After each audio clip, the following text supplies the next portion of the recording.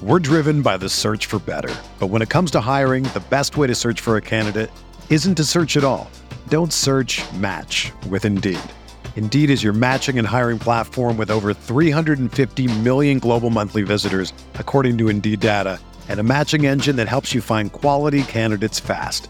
Ditch the busy work. Use Indeed for scheduling, screening, and messaging so you can connect with candidates faster. Leveraging over 140 million qualifications and preferences every day, Indeed's matching engine is constantly learning from your preferences, so the more you use Indeed, the better it gets. Join more than 3.5 million businesses worldwide that use Indeed to hire great talent fast. And listeners of this show will get a $75 sponsored job credit to get your jobs more visibility at Indeed.com/Blue Wire. Just go to Indeed.com/Blue Wire right now and support our show by saying that you heard about Indeed on this podcast. That's Indeed.com/Blue Wire. Terms and conditions apply. Need to hire? You need Indeed.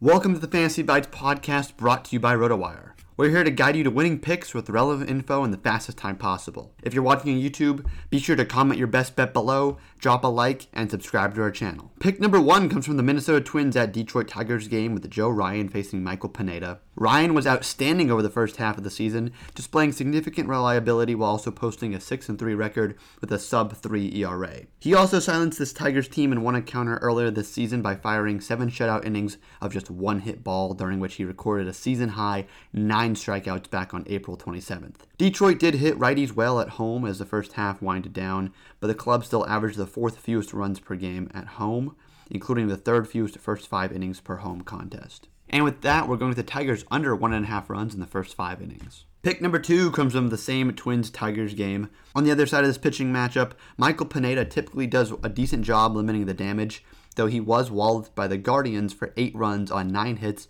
over 2 innings in his final first half start.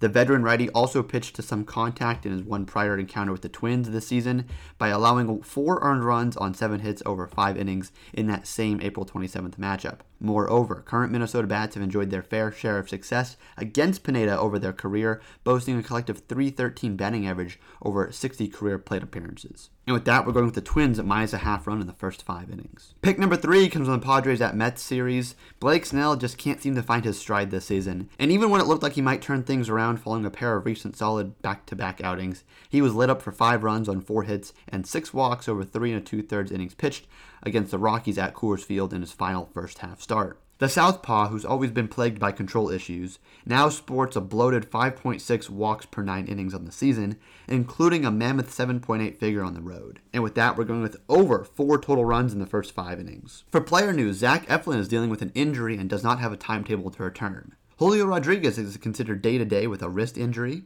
According to Angels manager Phil Nevin, Mike Trout is feeling better and the team is hopeful that he'll be able to make a return early next week. Fernando Tatis Jr. has been hitting in the cage and feels 95 to 100%. And Walker Buehler will play light catch on Monday. For everything fantasy sports, sign up for a free 10-day trial on rotowire.com/pod.